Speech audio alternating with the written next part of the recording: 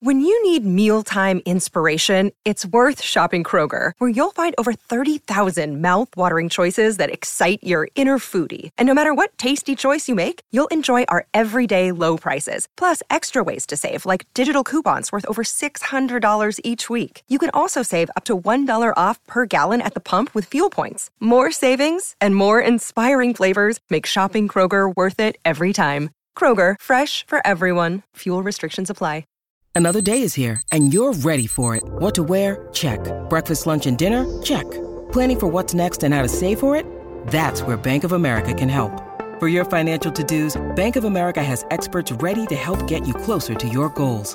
Get started at one of our local financial centers or 24/7 in our mobile banking app. Find a location near you at bankofamerica.com/talktous. What would you like the power to do? Mobile banking requires downloading the app and is only available for select devices. Message and data rates may apply. Bank of America NA, member FDIC. Oh, it's a goal. Who got the assist? Who got the assist?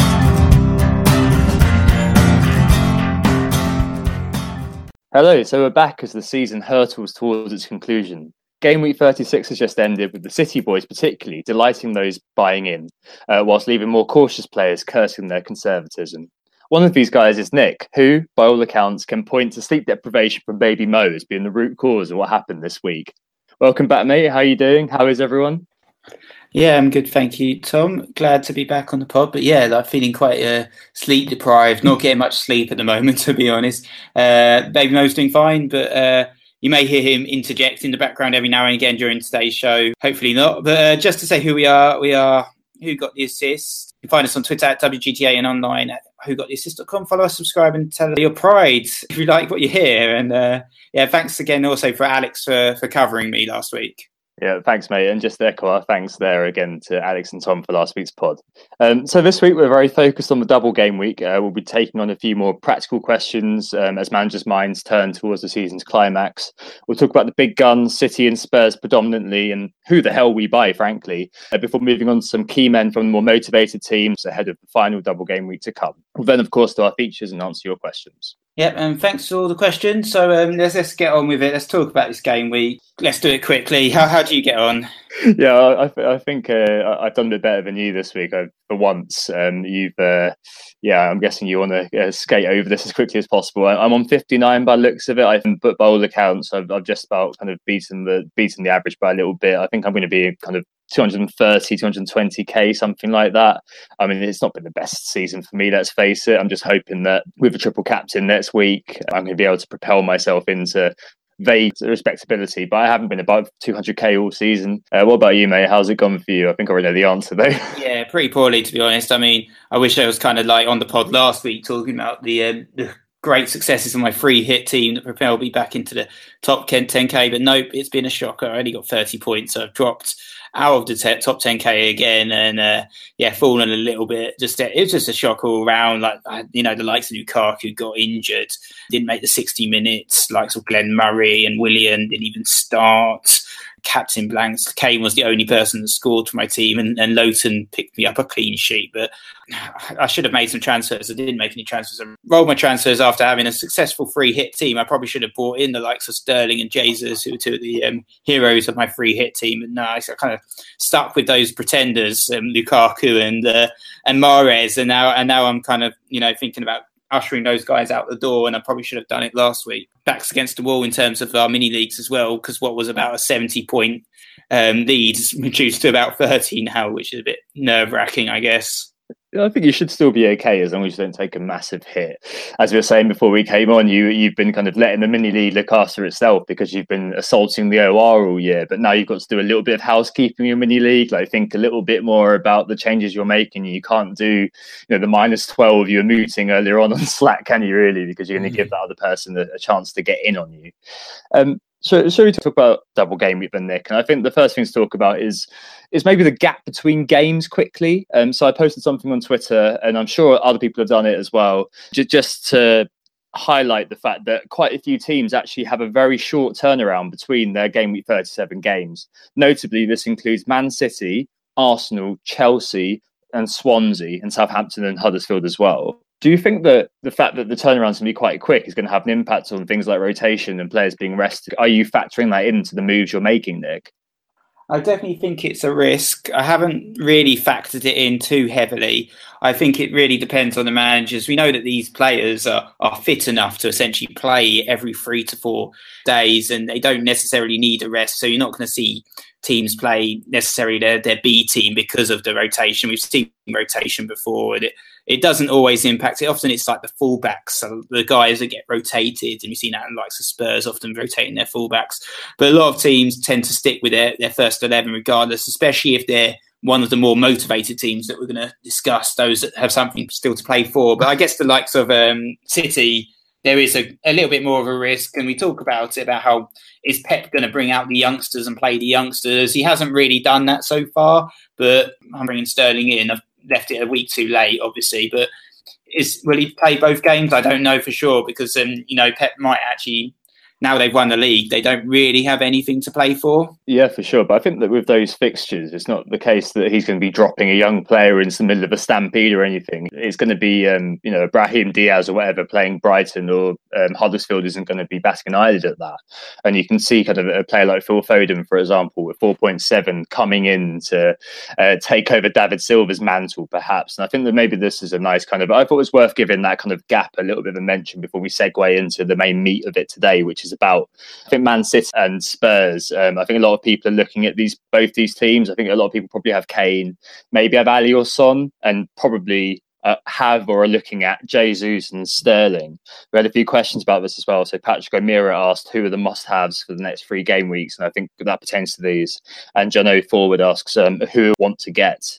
I think kind of talking about Spurs and Man City to begin with probably covers off a lot of the players that we're eyeing because of those fixtures. A double game week, just in case you didn't know, which I'm sure you do. For Spurs, it is West Brom away and Newcastle at home. And for Man City, it's Huddersfield at home and Brighton at home, which are 2 ridiculously good fixtures for Man City. So of those teams, Nick, what are you looking at and how are you looking to approach that?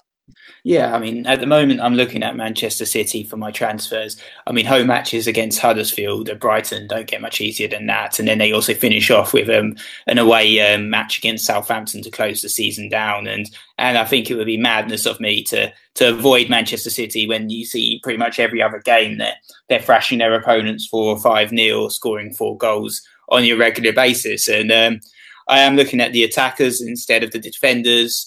In defence, I think there's a bit too much rotation. We've even seen sort of the likes of Walker rested, and Danilo probably is going to get a little bit more game time as well. And Otamendi, Kompany and Laporte seem to be locked in a regular rotation, with Kompany this time missing out. And it's probably going to be Otamendi or Laporte that only play 1 game over the double game week. So the 2 I'm looking at mostly in transferring in are Gabriel Jesus and Sterling.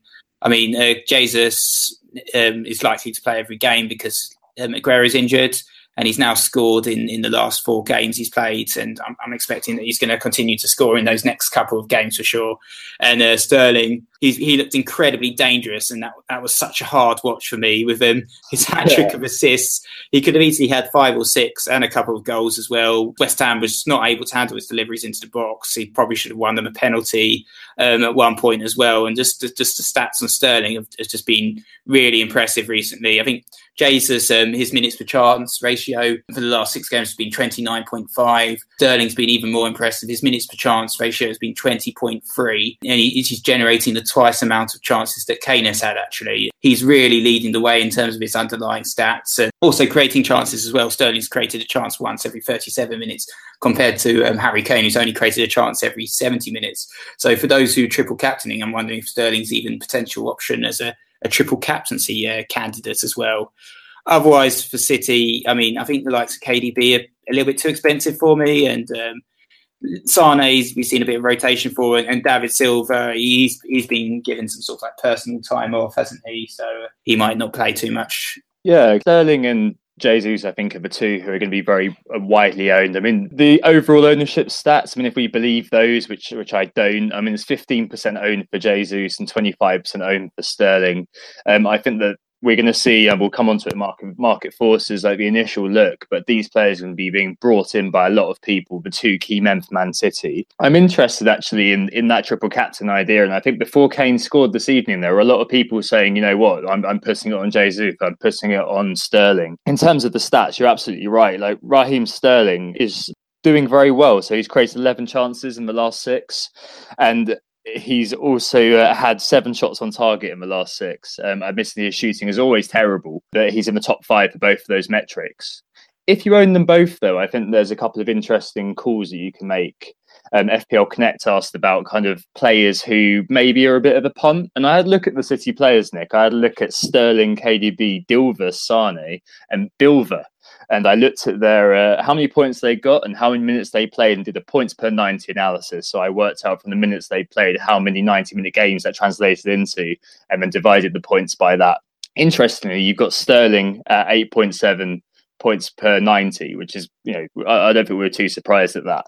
In second is Bilver. So Bilver's got 99 points. He's only played 1,130 minutes, but he comes in at 7.8 points per 90. Which is pretty damn good. The next one to that is Sana at 6.67, and then finally Dilver at 6.38, and KDB at 6.2.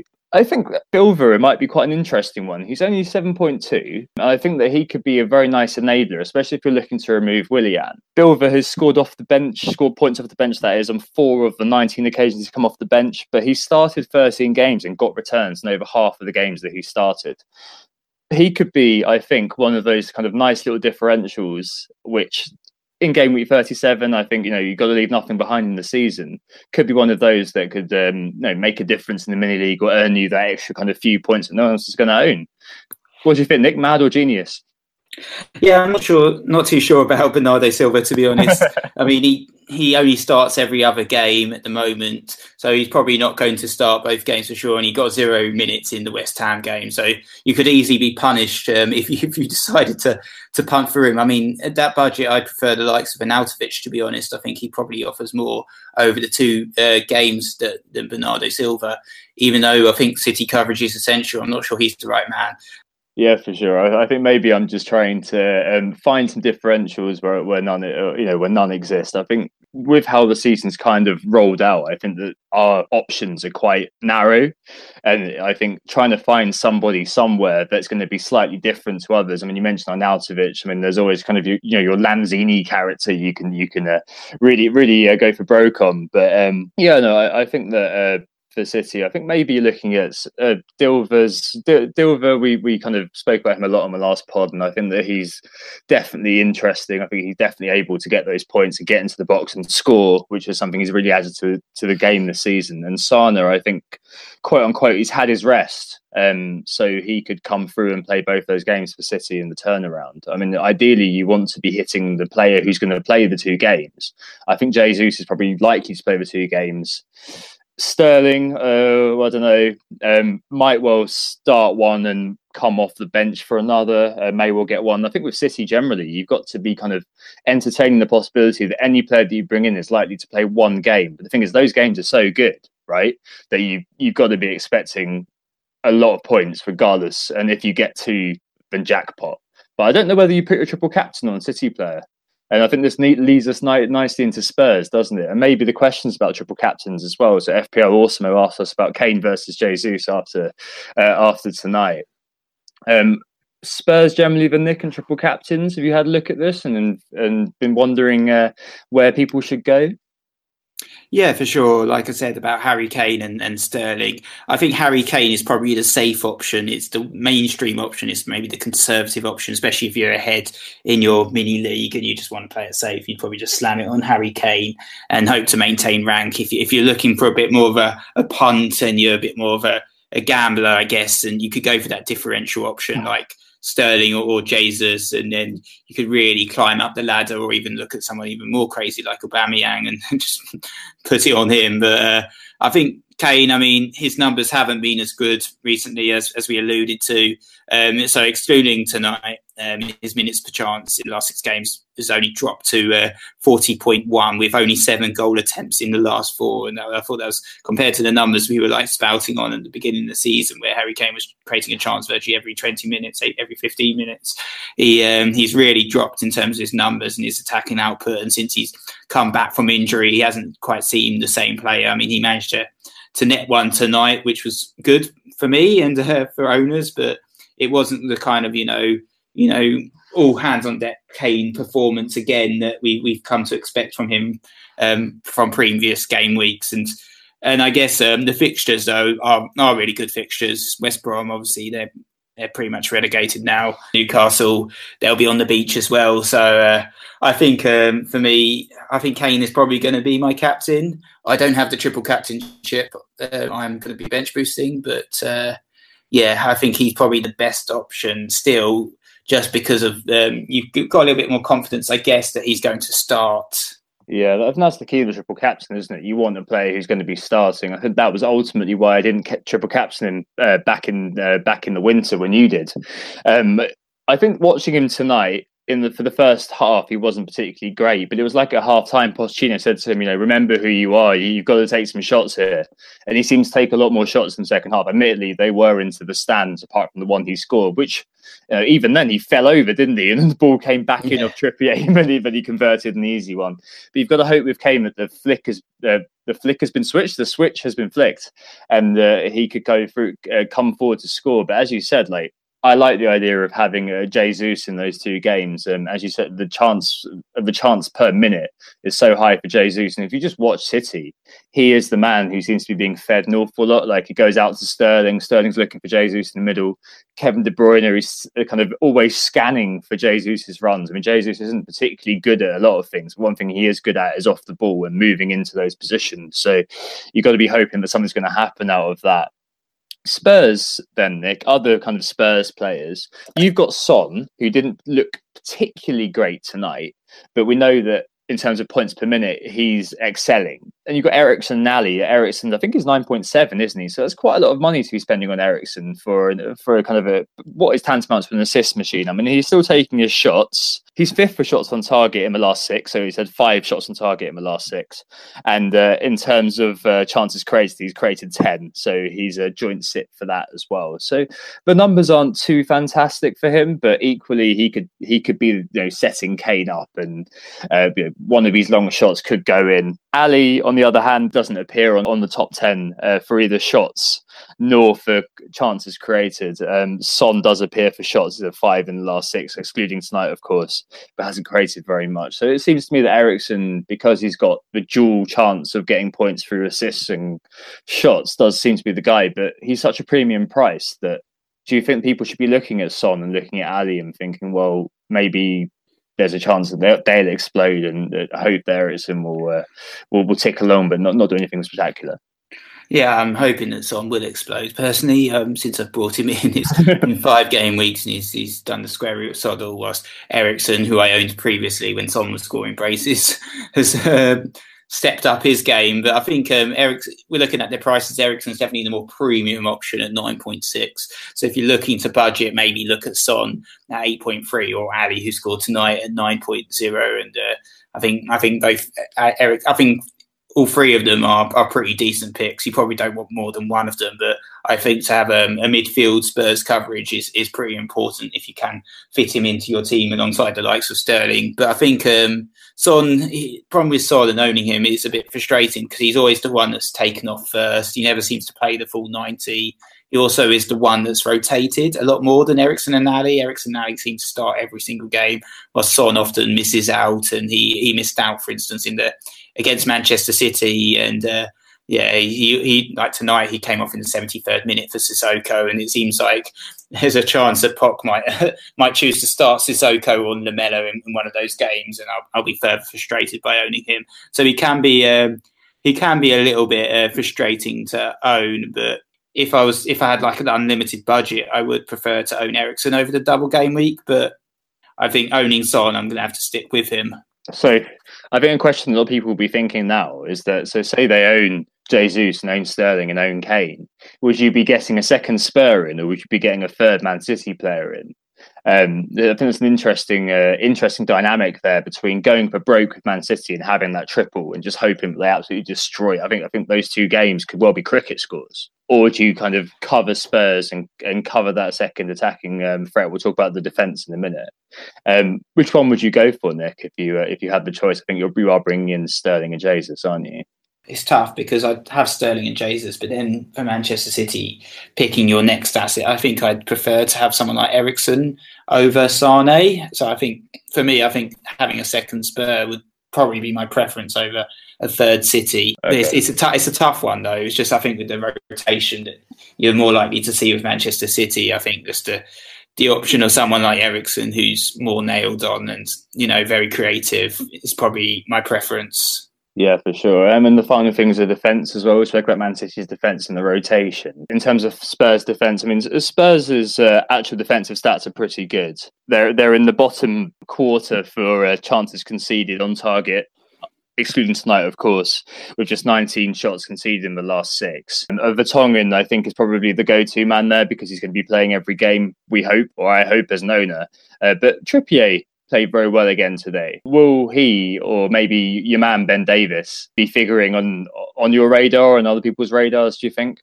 I think it's tough with Trippier because, he basically switches in and out with Aurier every game. For instance, Aurier played in game week 30, game week 33, and the second match in game week 34. So he's probably going to start the next game and then Trippier will come in again. So I think with Trippier, if you were to go for him, you're only probably going to expect him to play one game, even though he played well tonight, like you said. Vertonghen, he is the safe option. We always talk about him and how he has no attacking returns and offers nothing. And then tonight he nearly scored when he hit the post, and he also set up Kane, but the goal was declared offside, unfortunately. So he nearly had an assist and he nearly had a goal. So he was quite unlucky tonight to actually not register very rare attacking returns. But at 6.0, I guess he is the safe option. He plays every game. He's never dropped. And then there's also Sanchez at 6.0, but there's a bit more risk, I guess, with him. And I think, you'd prefer, I guess, the safe hands of Vertonghen to Sanchez, who sometimes seems a bit, like he could get himself sent off. Yeah, it seems a bit erratic, doesn't it? But yeah, I guess the other guy, we'll talk about Ben Davies. So I'm thinking about him as a sort of a little punt, just for a laugh, really, to bring him in. As opposed, I was looking at Vertonghen and I was like, is that a bit boring? Because I've got a little bit of budget potentially on a -4 for an expensive defender. And I was looking, I'm thinking Spurs are probably the best option for me because I've already got double United defence. So I'm not looking at another United player. But I think, with Davies, it's tough. I think we know that Rose could play, but he has been he may get a run out for the shop window because it does look like he's definitely leaving. And I did a quick look actually at Kyle Walker and his game time after his fallout with Pochettino last season, and he did play like one game after that, but after that it was essentially that Pocket showed him Coventry and he wasn't featured again really. So I think once you kind of have your fallout with Pochettino, you're shown the door, and we've seen it with Toby Alderweireld as well actually this season, that he takes no prisoners. And we've seen it also with Andros Townsend. It's essentially Poch's way or the highway. So I'm hoping that if I go for Ben Davies, it's the case that Danny Rose's time at Spurs is over. He's not going to get any more game time now. Now they're just in the league, but there's still that risk that he will only play one of the 2 games. So I haven't really decided. I'll continue to look in the press to see if Pochettino gives any clear indicators, which he won't. But very, very economical with the truth, isn't he, Pop? In press conferences. But you had him in game week 1. It feels like it's kind of fulfilling the circle of FPL life to bring him back for the end of the season almost. Yeah, definitely. I still can't believe you didn't call your son Ben, to be honest, Nick. No, I definitely have to be prepared for rotation if I do bring him in. Yeah, for sure. Let's take a break there, Nick, and then we'll move on to talk about Leicester United, Arsenal, Chelsea, and the rest of the teams of motivation. Who got the assist? But let's move on then to a couple of teams who are a bit questionable. The first one is Leicester. Ian Wilson particularly zeroes in on the key point, which is that's Fantasian PL on Twitter. He asks us, what are the arguments for keeping Mahrez this game week coming up? He's seeing mass sales. You said that you're looking to sell him, and for all intents and purposes, stats-wise, he's done absolutely nothing the last 2-3 game weeks. I mean, he did hit the post not very long ago. But Leicester losing 5-0 to Crystal Palace, looking like, for whatever reason, Puel can't galvanise the troops there. With Mahrez, Nick, is there any, and I do have a little bit of an argument to keep him, and I may well keep him. Is there any argument in your mind to keep hold of Mahrez for the next 2 games, which are both home fixtures in Burnley and Arsenal? For me, he's got to go. I'm feeling a little bit scarred by my experience of owning Mahrez. I think you might make a small case, but I can't see any argument. I guess the only argument, which is one we talked about before, and it's probably a flawed argument, is the fact that he's going to be looking for suitors and want to perform for those managers and those scouts that we're watching him and thinking about, maybe this guy might fit our model, but then probably not.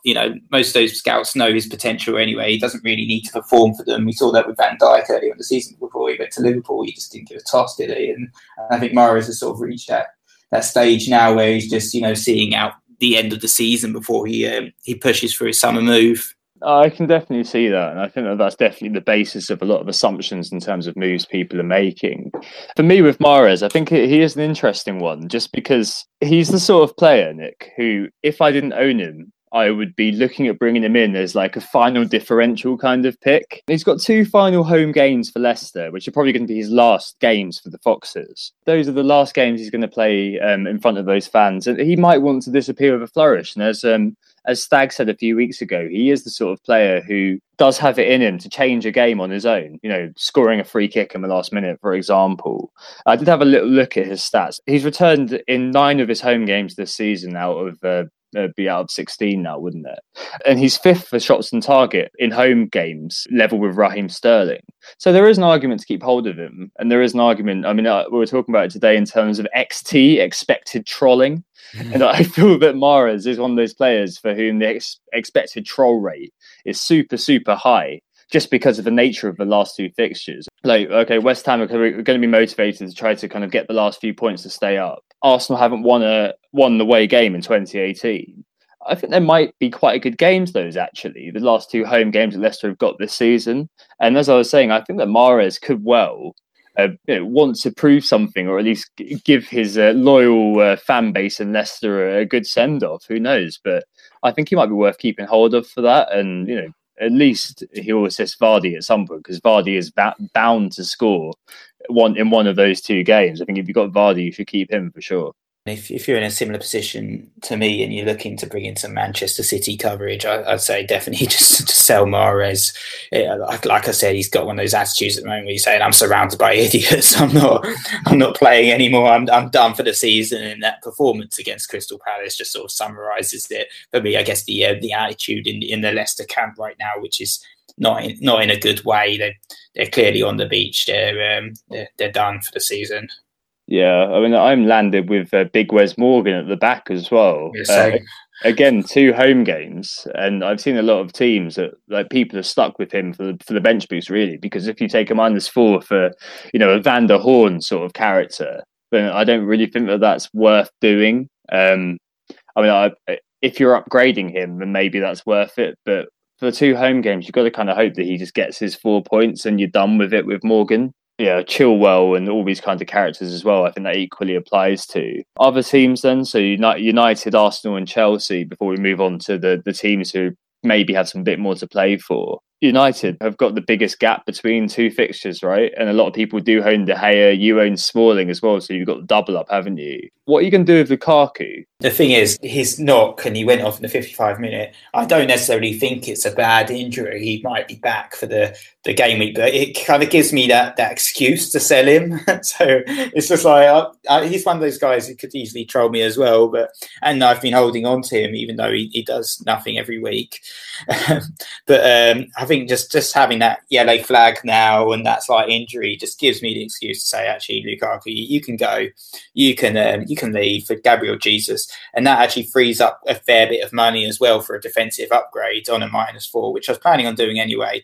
But I was thinking originally of selling Lowton, who's only a single game week player, to bring in a Swansea defender. But with that sort of Lukaku to Jesus move, it gives me an extra 1.2, 1.3 million to play with on a defensive transfer. And I can actually afford the likes of Ben Davis now on my budget. Lukaku is one of those. I was actually looking at bringing him in, and the reason why is that he's playing West Ham. Lukaku versus West Ham is one of those fixtures which always sticks in my head because for some reason he absolutely loves playing them. So he scored 11 goals against West Ham in his career. That's the most goals of any club he's played against. And I feel like there's a capacity there. I mean, he in game week 1, remember, he scored the brace against West Ham. And I just feel like it could be one of those games where he does do something. But you're absolutely right. And I think a lot of people who otherwise would have probably reluctantly kept Kaku are now just thinking, well, looks a bit injured, we'll get rid of him. It'll be interesting to see if Sanchez, who's not attacking at all by the looks of it in terms of shots, he's not bothering the top 10 in terms of shooting, and it seems to be creating more than anything. As he's created 11 chances in the last 6, might end up in that number 9 role. He'll be very good in that role. It's just whether Mourinho will do it. I'm guessing he'll probably put Rashford there if Lukaku's not in. I mean, Rashford in and of himself might be a nice little bargain at the 7.5 mark, isn't he? Yeah, I was thinking about that. I looked at Rashford. I guess he's 7.3, but I think he's perhaps a little bit too risky, I guess, as an option. He was someone I thought, maybe, a cheeky punt, but I don't think so, personally. I mean, he's, apart from his the Liverpool performance when he managed to score a brace, we've seen nothing from him for this side of the season. And, he might suddenly come up with the goods, and anyone who brings him in might look like a bit of a miracle worker. But I think you've got to be, if you bring in Rashford, you've got to be prepared for non-start and, a small return. Yeah, and speaking of Smalling at the back, that was a really terrible segue, wasn't it? But Smalling at the back looks like he's nailed under Mourinho. Obviously not in the England team because he's not good enough. But I'm guessing Mourinho doesn't particularly care. Has had 2 big chances in the last 6 games and scored both of them. Only had 3 attempts. Clinical Chris Smalling. Do you understand why people are probably looking at him and looking to bring him in? He rose last night as well, didn't he? To 5.7 now. Yeah, and he's up there on the market forces this game week. And with those fixtures, you can easily see a double clean sheet for United. That's why I've got both De Gea and Smalling in my team. And and Smalling has offered that attacking threat. He's been a relatively good purchase for me since I brought him in. But and I think, he seems to be the one that starts every game week, even though there is a risk as well, I guess, with him. That you've got Lindelof that seems to be getting that seems to be getting some game time now, and Eric Bailly's supposedly fit, and Phil Jones, is he fit? I don't know. Who knows? No, Phil Jones, but Smalling. Either way, Smalling seems to be playing every game, so I guess it's not a surprise that people are looking at him as one of the standout defensive options this game week. For sure. Moving on to Arsenal then, Nick, on our whistle-stop tour of teams next week. I'm looking actually at sacking off Arsenal completely. I just kind of feel, one, that I don't want to combine my FPL fate with Arsenal in any way, shape or form. And 2, I'm a little bit unsure about how it's going to go. So obviously we've got the UEL game. The fact that we're playing in that game means that the first game of the double game week is going to be a rotated team, I think, as players rest and recover. I expect you'll find, players like Monreal, Mustafi, maybe Koscielny. None of them are going to play in the first game in the double game week, I think. It feels like it's all going to be on that second game if you do own Arsenal players at Leicester. And as we've just mentioned, the away record isn't very good. But then a lot of people obviously are holding Aubameyang, especially people who didn't have the free hit and for whatever reason didn't wildcard later on. I mean, Aubameyang is still featuring in the striker charts. He's had 11 attempts in the last 6. Do you think that people should be holding on to Aubameyang, or do you think they should maybe be looking at Jesus or perhaps even Kane if they don't own them? Yeah, I mean, Arsenal have Burnley and Leicester, so those are 2 quite decent fixtures. Aubameyang, I think he's definitely got the capacity to score and could easily get a huge haul in those games. I mean, the problem is, I guess, are the options of Kane and Jesus, and I'd say probably Kane and Jesus are probably the 2 that you'd want to own. So, he'd be a tough player to sell if you own him, but I think like Lukaku is as well, aside from that injury, but I think you probably want Jesus, I say, over Aubameyang. It's just whether it factors into your transfers or not, or whether you've got other holes to fill. And if you're already thinking about a -4 or -8 and excluding selling Aubameyang, maybe just hold him because he could potentially get a decent return. Yeah, and then maybe, if you've got a defender, maybe hold on to them. And if you've got a midfielder, I don't know what midfielder you probably have. Ramsey, perhaps? But Ramsey's been rotated quite heavily as well recently. The Arsenal midfield's a bit of a, I think Mkhitaryan, he had a really good performance actually against Manchester United, and he would probably be the best player to own in terms of the Arsenal midfield right now. But he got injured as well, so he might not necessarily play. And we saw that in the Manchester United game, he played the youngsters. We saw like some Maitland-Niles and Mavropanos and Willock play. So Reece Nelson as well. So who knows what team Wenger's going to be putting out. I feel like obviously it's his last couple of games as the Arsenal manager, so I think he's probably trying some sort of blooding the new generation. That's the kind of thing he would probably do is blood the new generation for the next manager and hope to go out for a bang with the Europa League as well. Yeah, it's a bit annoying, isn't it? That the last home game he's going to have is the Burnley game, which is the first game on the double game week. If it was any other time, I think that I'd be looking at bringing Arsenal players. In the last game week, in game week 38, we're away at Huddersfield. I think if any of those games were home games, I'd be that it wasn't kind of just after the UEL, I'll be looking at Arsenal players thinking, there's got to be some sentimental value and a massive performance for Arsenal, but I just don't think it's going to happen. I'm just happy to sack us off entirely, I think. The final team in this particular bit, before we move on to the teams with motivation, is Chelsea. So FPL Tornado asked about Alonso. There's people who own him, but Emerson Palmieri's been playing in his stead. Chelsea have got Liverpool in a bit of a crunch game, followed by a Huddersfield game midweek. Some people own Willian, including myself. What are your views on Chelsea, Nick? Who are you looking at, or who are you looking at removing, perhaps? So I've only got Willian, and really frustrating again.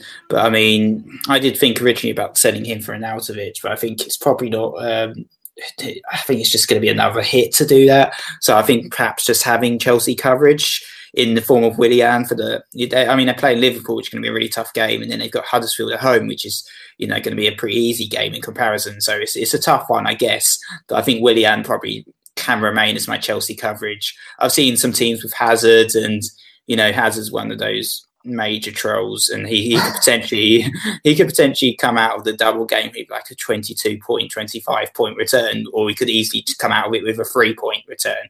So I think Hazard's one of those tougher sells. If you're holding him, I mean, I'd be tempted to get rid personally and look at other options in midfield.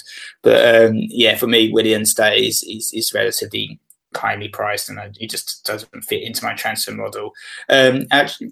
Forwards, Morata, he's been rotated quite heavily with Giroud as well. So I'm not sure about Morata. I think he's definitely off the table, and I'm not sure about Giroud either, even though I think you'd love to own him as an Arsenal fan. Yeah, I definitely would. I mean, Hazard, just to mention him, he is another one of those kind of little differentials that maybe people might want to bring in. I don't think I touch him with a barge pole, but he's top of chances created over the last 6 of 15 chances created.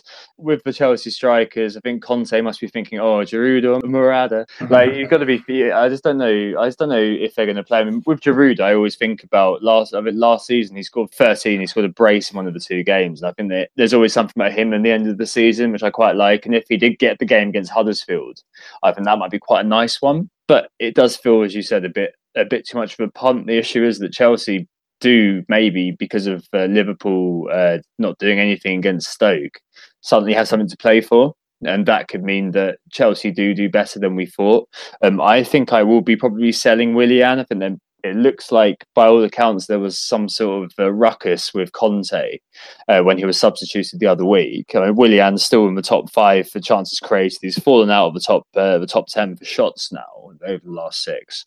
But as you said, for the price that he is worth having the punt on all the set pieces as well if he's on the pitch. So, it could be worth having a look at. And FPL Tornado's question about Alonso, what do you reckon? Would you advise keeping him if you've had him from this point, or would you still think sell because of the money? Well, I think if you own Alonso, you probably should have sold him during his suspension. But I think for me, I was actually looking at another Chelsea defender, a bit more of a differential option, and that was Victor Moses, actually, Tom. Oh, surprising. 6.5. He's had 8 goal attempts in his last 5. And he's now actually, over the course of the season, only his teammate Alonso has had more goal attempts for defenders. So he's now second for goal attempts across all defenders for the course of the season. So he offers a cheeky differential, I guess, in defence there. And he had a fantastic performance when my son Moses was born when I was in the hospital, and he picked up a cheeky goal and assists. And I think the only risk, I guess, with Moses is that rotation with Zappacosta. So Zappacosta's been getting a little bit more game time recently, and it's Moses that often misses out when Zappacosta plays. Yeah, when that little hairball was born, it was like nominative determinism almost that Moses was going to score. But I think that could be a nice little punt there, actually, with Moses. He does seem kind of very attacking, at least. But 6.5, is that worth it? With Alonso, I think you're right. I'd have sold him a little while ago. I think he's only going to play one of the 2 games. Probably going to play the Liverpool game, and then Palmieri will come in for the Huddersfield game. So I don't think a 7.2 that's worth keeping Tornado. All right, and then finally, Nick, let's talk about teams of motivation. I think there's a 0 in perhaps on Saints and Swansea, although I know you've looked at Brighton a little bit. Wilson Ung asked about Chaz, who I own, versus your man Jordan Ayew, Nick, of Red Card fame. Prashant has asked about the third strikers, and Bilal has asked what Swansea players to buy in. What have you been looking at with regards to these teams? Yeah, I mean, I've had a vague sort of analysis of Swansea and Southampton. So Swansea, I mean, in the defence, you got Van der Horn, but he could be potentially a bit more rotated. You got Mawson. He's a premium option, I guess, in defence at 5.1. He had 2 goals and 1 assist this campaign, but last season he got 4 games. So Swansea are playing Bournemouth, Stoke, and Bournemouth and Southampton in the double, which I guess are all winnable, and Stoke in 38 as well. So you could potentially even play a Swansea defender in that final fixture if you wish to. But yeah, I mean, there's Norton 4.6. I guess he would be my pick, I guess, at his price. 2 assists, and then you've got Roberts 4.0. I guess you probably don't want to be bringing him in. I think I prefer Swansea defenders over Southampton, but if you look at Southampton, you've got Cedric 4.7. He's had a couple of assists, and then if you also, once again, if you're very tight for budget and you're trying to upgrade one of your midfielders or something to fit in Sterling or something like that, you've also got Bednarek at 4.1. He started the last 3 and he netted on his debut, so he could be a very alternative pick. And Everton and Swansea, Southampton, when push comes to shove, they could easily win those games. Yeah, I think so. I mean, Van der Horn, as you mentioned, maybe a rotation risk, but Federico Fernandez has been injured, so that may solidify his place. And it looks like Carvajal's playing 5 at the back. I think with these teams, Nick, you've got to be really looking at the team stats because they're so beige almost. They're not particularly interesting. And Alex put it very well last week that if you're buying a player from those teams, they are in there as an enabler. And, Jordan Ayew, I'd be a little bit concerned about bringing him in. I mean, you've got Swansea second from bottom in terms of shots on target in the last 6 games. They've only had 12 shots on target. Huddersfield, worryingly for Terriers everywhere, are bottom of that with 10. And their defence as well. They are joint 4th for shots conceded, so shots on target conceded. They conceded 26 shots in the last 6. Southampton have conceded 27. So you've got to be looking at these teams and thinking, well, whoever I bring in is a 2-pointer. And I think the reality, a 4-pointer, I guess, actually. Although there's obviously that kind of the floor that they can go through if they concede more than 1. As you said, perhaps we might see either team rising to it. And I think that the big game is going to be that Swansea-Southampton game, which is going to be probably very tight and could well be a 0-0. It's one of those games that there's always billed as being a relegation 6 points that always ends up being really rubbish because everyone's really worried and doesn't want to make a mistake, and no one takes any chances. I mean, I've got Chaz Austin, I think, to address Wilson Ung's question. Chaz Austin versus Ayew. It's not particularly great on either front. In the last 6, Chaz has had 13 shots. This is the last 6 matches they've played. Chaz has had 13 shots versus Ayew on 9. Over 50% accuracy for Chaz. I think 40% for Ayew.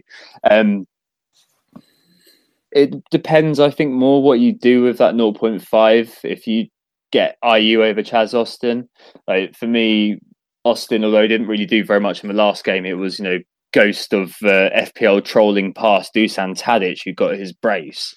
It'd be funny to see if he's showing up in the market forces, because surely you can't be buying him. Surely everyone's learned their lesson about Tadic. Yeah, I wanted to speak about Tadic, actually. He's definitely one of those players who's like, you look at him and you think you've forgotten who you are, But I guess at 6.2, he picked up 61 BAPs last game week, more than any other player, with 5 chances created in a brace. And, he's playing an Everton team who conceded 54 goals, Swansea team who conceded 52. Is he the ultimate midfield differential pick? I don't know. He's the ultimate 4-pointer. You see it every year, don't you, with Tadic? He has 1 or 2 games and everyone's like, whoa, he's the best thing since sliced bread. But I think the reality is he's just going to be giggling at you like a hyena when it comes to it. I think kind of the final thing is, you said you looked at Brighton, who I think everyone's forgotten has got a double game week, a bit like Bournemouth in 34, because it was so poor. They've got both Manchester clubs. Like, I've got Dunk. I think you've got Dunk as well. Lots of people still own Duffy. Maybe a couple of Murray owners out there. I've got Murray. Yeah, the prognosis can't be good, can it? No, I mean, it is tough. I mean, those fixtures. I was thinking about selling Dunk. And I want to sell Murray. In fact, I want to kind of do this -12 and just get rid of them all, as I alluded to. But, I mean, it's tough. Those fixtures are really hard for Brighton, United and City. They don't get much harder than that. So there's not going to be clean sheets there. What's interesting about Duncan Duffy is still the 6th and 7th highest defenders for goal threat. And it's been quite surprising that only 1 goal has come from them. So if you own those guys, you have to hope that they put out some, goal in the last minute or something. But it's unlikely. I'm sure Dunk will get his chance. De Gea will do a wonder save. Or Dunk will score an own goal. I mean, I have like a really terrible choice between keeping Dunk, who has got those 2 games, or keeping Morgan, because I've got triple captain, so I haven't got the bench boost. And I think I'm going to keep Morgan, just hoping the 1 game he does play in the double game week, he gets 6 points, because I just think, well, against Man City, Dunk is probably going to get 0, -1 maybe. And against Manchester United, well, he's probably going to get 2. So maybe Morgan will do better over 1 game, but Dunk will over 2. And unless there is that kind of lucky goal or the lucky assist that we got on the double game week through Murray. But yeah, I'm guessing that those kinds of players are going to be the ones that are going to be the chaff on your double game week squad. Yeah, definitely. I think so at the moment. Yeah. All right, let's take a break there, Nick, and then move on to our features. Who got the assist? So we're back, and it's time to catch up with the anti-metas team. How did they get on this week, Tom? Better than me? Yeah, they did. So this is our team of players who aren't in the template or being spoken about in the wider meta at the moment. We try to keep them under 10% owned. Well, they beat you by 10 points, Nick. They rolled the transfer. Brilliant. They rolled the transfer this week. They got a bit unlucky. So Company and Özil didn't feature again. Andre Ayew and Callum Chambers come off the bench for 1 point each. 40 points. Captain Sanchez got an assist.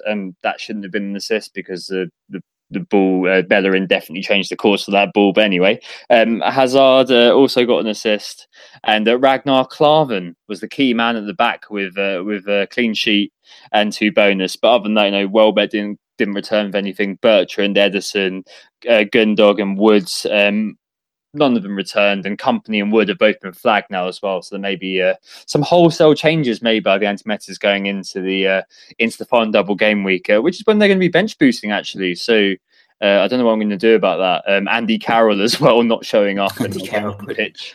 But could be a danger man in that double game week. But one man who is certainly a danger man, Nick, is Alan Yom.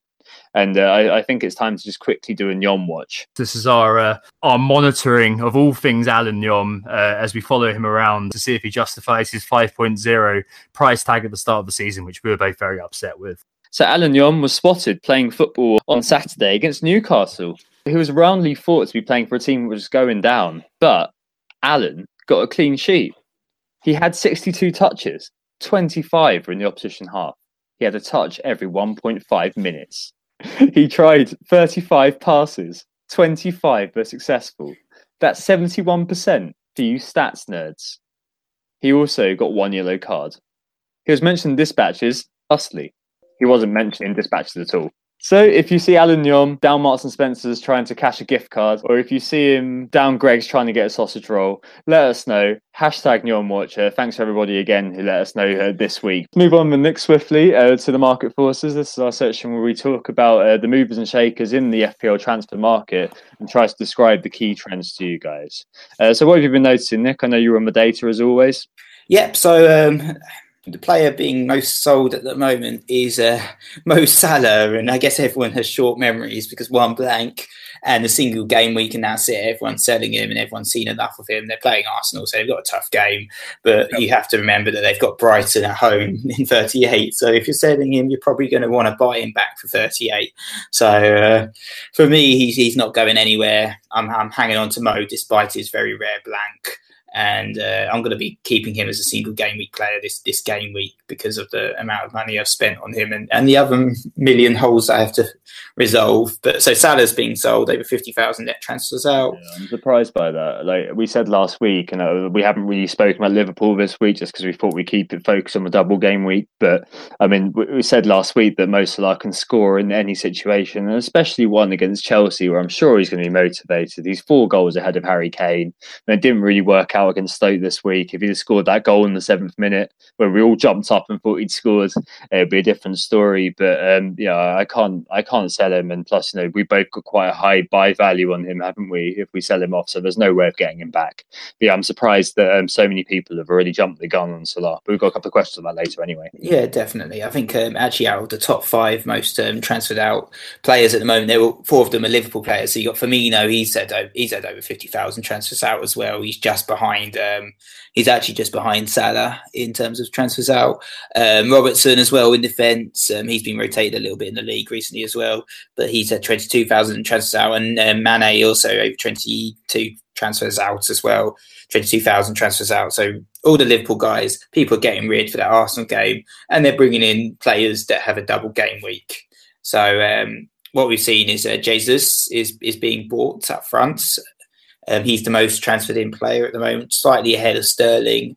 Sterling's had over 43,000 transfers in, Jesus over 49,000 transfers in. And I guess that's no surprise. Those are the 2 players I'm looking at to bring in for sure for those games. They're fantastic. Yeah, definitely. As we said at the top, I think those 2 are going to be the ones that most people are going to own. Yeah, for sure. Otherwise, you've got Kane. He's been brought in quite heavily for those fixtures. Lukaku, on the other hand, is actually being sold. So Lukaku, despite the fixtures, over 24,000 transfers out. So I guess people are looking at Kane, bringing him in, looking at Jesus, bringing him in, and Lukaku sitting sort of third fiddle, I guess, in terms of those premium strikers now. And he's been ousted by Jesus in terms of the meta front line. And it's very interesting to note that Aubameyang hasn't featured at all in the top 20, so it looks like neither Aubameyang's being sold. For those that actually own him, and if no one's bringing him in either, so Aubameyang's kind of out of the picture at the moment. Plus Lukaku, probably because of that flag, is being sold, and people using that like me as the excuse to sell him. Yeah, for sure. And then Pogba and Smalling as well are being brought in off the back of, Smalling, as we mentioned, a couple of goal-scoring appearances, and Pogba, after having 1 good game, Smalling's been brought in by 26,000, Pogba's been brought in by about 18,000. But beneath them, your man, Jordan Ayew, he's been brought in by 20,000 people now. despite the stats and despite everything else. I think he's coming in as an enabler. So I'm guessing that people are selling Firmino, selling Lukaku, looking to get in Jesus and Kane, and Ayew seems to be a way to do that. And finally, Dusan Tadic. He's been bought by 16,000 people, Nick. So 16,000 people have not learned the lessons of the past. And just seeing that he scored a brace and thought, yeah, you know what, I'm buying Dusan. Now we've said this, he's definitely going to go on a massive roll, isn't he, towards the end of the season? But if I was buying Dusan Tadic, I'd be expecting 4 points and nothing else. Yeah, for sure. I think one final point is there's been a little bit of goalkeeper activity as well. A lot of people are selling Nick Pope because Burnley don't have that double. So the Burnley assets are being sold. And they're bringing in Fabianski. And Fabianski has had a really good season, actually, for Swansea. Fabianski's the 5th highest scoring goalkeeper in the game. So I guess for those fixtures, that kind of makes sense. All right, let's take a break there, Nick, and we'll move on to the community section. Who got the assist? Who got the assist? Catching up with the Who Got the Assist mini league. Not much change at the top. Team name Jamal Rice, still number 1. He scored 51 points this game week, so relatively reasonable. Didn't own Sterling, but he had Sane. He had Gabriel Jesus, captained Salah like a lot of us. But, he had double Burnley defence with Tarko and Lowton, meaning that his score was, all right. Otherwise, Damir Tanay, only 46 points for him. He's now got Simon Rutherford's Heroes and Villains right on his tail after Simon scored a 57-pointer thanks to the City boys again, Sterling, Jesus, and a captain Harry Kane as well. With for a team with no Salah, he kind of got away with it, I guess you could say. But yeah, well done, Simon. Otherwise, you've got Cruise Control, Stevie Sunshine. He played his wild card, actually. Brought in Sterling and David Silva and Jesus. But he's doing pretty well. He's also got TAA in defence and got a 6-pointer. Very much on Damir's tail, Simon. So very well done, guys. And very, very well done, Jamal, who's looks to be still pushing. So all the best of luck with the double game week coming up. Just a quick shout out this week to FPL Family. You can find them on YouTube. They do great vlogs from a lovely husband and wife team. Lee is going to come on the pod next week again. Hopefully we'll get one we can publish and we're not going to lose it, followed by a weepy wall punching video by me. But we're really looking forward to that. And at some point during the double game, we'll definitely have him on. Moving forward to the questions then, Nick. We've had quite a lot this week, so apologies we didn't quite get to you. The first question is from Lee, and he asks, what happens if your missus beats you in FPL by more than 100 points? Asking for a friend. That's a great question, Lee. I guess you just have to suck it up and just plan for next year, really. Luckily I don't have that problem because my missus is not interested in FPL in the slightest. But well done to Sam for having such a stormer of a season. Yeah, absolutely took him to the cleaners this season, Sam. Well done. A few wags on Twitter suggested divorce, deleting your account, everything like that. So, but yeah, absolutely brilliant. Moving on to the actual FPL questions then. The first question is about no Salah. So we mentioned that, just spoken about it, and I'm really sorry that we've cast aspersions on you. Richard Skeen, who asked us, who out of Hazard, KDB and Sanchez we prefer as big ticket replacements for Salah for this week only? That's a tough one. I guess it depends on the rest of your team and your coverage for those teams. So, KDB is a really good pick. But if you've already got Sterling and Jesus, do you need KDB as well? For me, I think I might prefer Sanchez as the option, to be honest, as the big ticket option. Those Manchester United fixtures are really good. And if Lukaku is injured, it might mean that Sanchez plays a more attacking role within the team. And, he's not had a great season, but lest we forget he was the top scorer in the game last season. He was, essential to all our teams. And I think he had an absolute, amazing double game week last season, and one of the reasons you punted on him in the last double game week. So I think for me, don't remind me. And Sanchez might be my pick out of the three.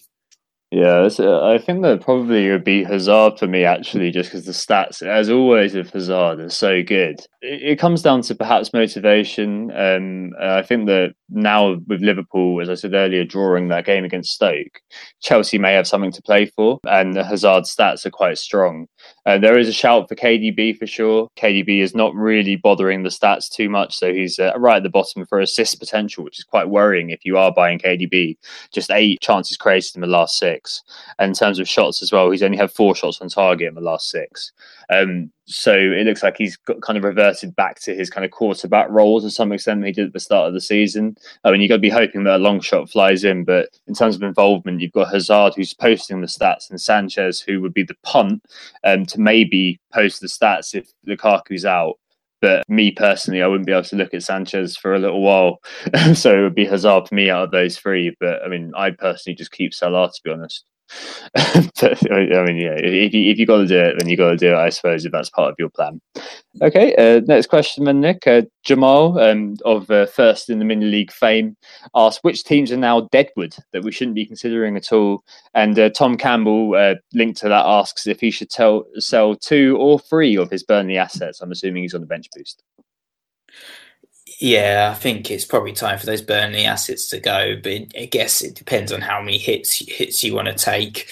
I've only got Lowton, but he's probably my preference to go, even ahead of other deadwood teams. So I'd say deadwood teams now probably are the likes of Burnley.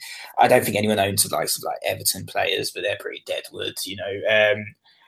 I think Brighton and Leicester are up there as well in terms of deadwood teams. So, you know, like the problem with Leicester, like you made the case for keeping their players, but if you've got the likes of Wes Morgan, you know, he's not going to get much in terms of points. Likes of Brighton and Glenn Murray and Dunk, I've got both of them, but you'd probably be looking to ditch them if you can, if you can afford to sell them on for other options. And you know, the best team to own, I guess, right now in terms of the defenders for cheap defenders is probably Swansea or Southampton. Yeah, I think there's a lot of teams that you should probably be divesting. I think one honourable exception might be Wilfred Zaha.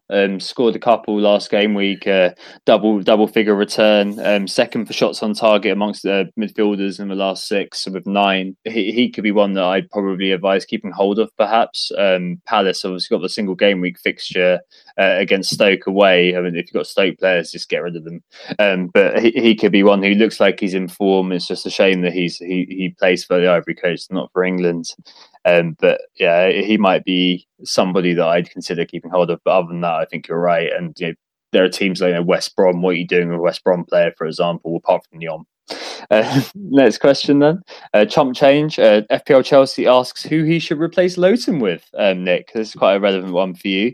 He's got 4.4 and that's his only transfer this week. He hasn't got anything. He hasn't got anything that he can add to that. A wider question about cheap defenders. It's a tough one because, I mean, the Lowton replacements I was looking at were a little bit more expensive than that. But if you want to take a gamble on a single game week player, for instance, you talked about Crystal Palace, perhaps Tompkins at 4.4 would be a good shout. I saw he was actually leading the stats in terms of defenders for the last 6 game weeks with his goal threat. So, and he did score the other game week against Brighton as well. So maybe he would be an interesting punt at that price. Otherwise, you've got Newcastle players like Dummett. He's someone who's lurking in my team as well. They have Spurs as one of their games. But they've also got Watford. So there's a potential for a cheeky clean sheet there. He's very cheap. And then you've got your man Van der Horn, 4.4 as well for Swansea, who's probably the pick of the bunch, perhaps. Yeah, it's not particularly exciting. I look at the stats for this earlier on. In terms of assist potential, you've got Ben Chilwell at the top, who's created 9 in the last 6. Beneath him, Masuaku, who didn't actually play the last game, but at 4.2 could offer something. And you've got like Lejeune and Bong and Rice. None of these players seem particularly inspiring, do they, Nick? In terms of pen box touches and shots on target, you got players like Masuaku, Lejeune, and Rice showing up. You got Bednarak as well, but potentially a 4.1 that you can hit and hope. I think with regards to this, don't double up on any of these teams. I mean, if you haven't got a team which is covered, they've got double game week, who aren't Brighton, I'd be maybe considering getting them in. You know, like if you haven't got a Southampton player, just maybe buy Bednarak, but just be anticipating that it's going to be a 4-pointer. It might be a 4-pointer if it's a terrible game, but you know, all of these players, you've got to be expecting they're going to score the bare minimum, especially if it's a bench boost them, and just hope for the best. There's going to be some upside. I mean, if you did bring in Bednarek on double game week 34, then you were richly rewarded. So maybe that will continue. But yeah, it's quite a poor area to be looking at, I'm afraid. And finally this week, Nick, hit me up. It's the classic question. Mr. Walker Porter and Andrew Yee both ask about this. How many points is fine in terms of a hit for a double game week?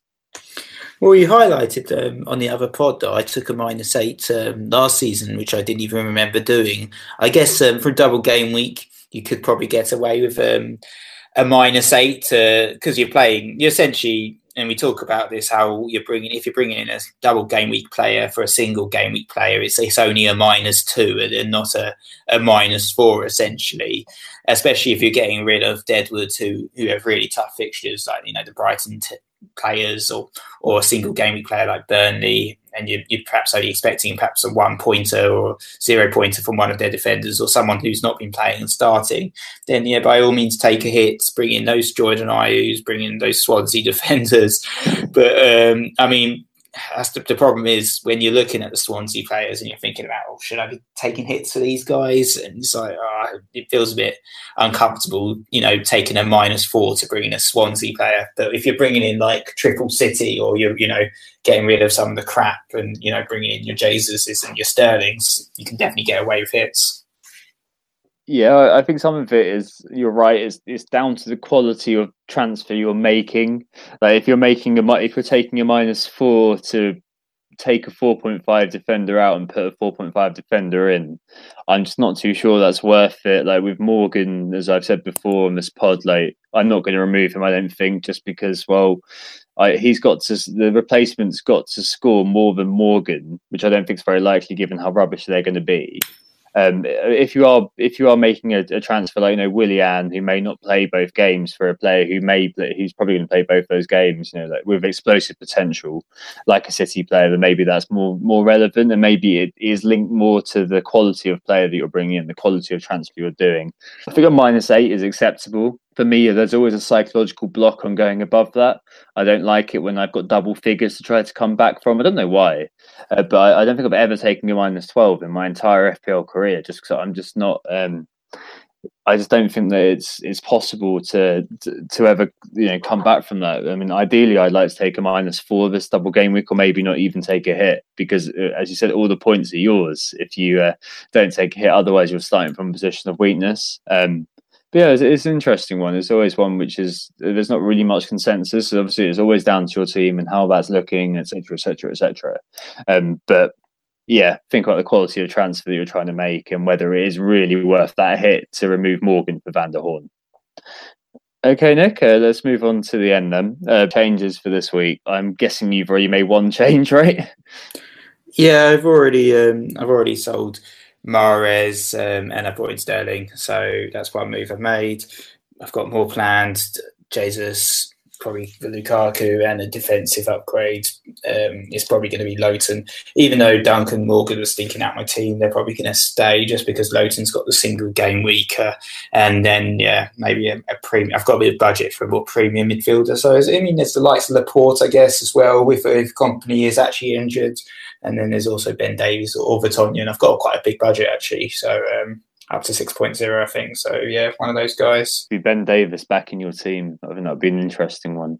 For me personally, I think there's going to be Dunk and it's going to be Willian who go. And I think that Willian's probably going to be replaced by either Sana, or maybe I will follow through and take this punt on Bernardo Silva, which I've been looking at and thinking, yeah, why not? And I'm probably going to be replacing Dunk with I don't know, with Smalling maybe, or maybe with Mawson, just something like that, just some sort of slightly better cover for a -4. I think that's kind of worth it against what I just said, because Dunk's fixtures are so bad that he could end up with 0. So if I get a 4, then it at least pays it back, and anything I get on top of that would be a bonus. If I get Mawson, at least as the goal threat, for example. So there's a theme to each pod. Last time it was the Arctic Monkeys. Well done, Joe Prenter, who got in there first. And just to reiterate who we are again, we are Who Got the Assist. You can find us at whogotassist.com and at WGTA_FPL on Twitter. Yeah, and if you want to join our mini league, better late than never. It's the code is 1538-17403, and we'll be back at some point over the double game week with Lee from FPL Family. Yeah, that's it. Well, thanks, Nick, for coming. I'm sure you want to try to get a nap in now if Mo's is asleep. Yeah, I'm going to get a little bit of sleep, hopefully, but it's probably going to be another sleepless night for me, unfortunately. Oh, dear. Well, listeners, thanks very much for tuning in. We hope this assisted you. Yeah, thanks, guys. Cheers. Goodbye. Oh, it's a goal. Who got the assist?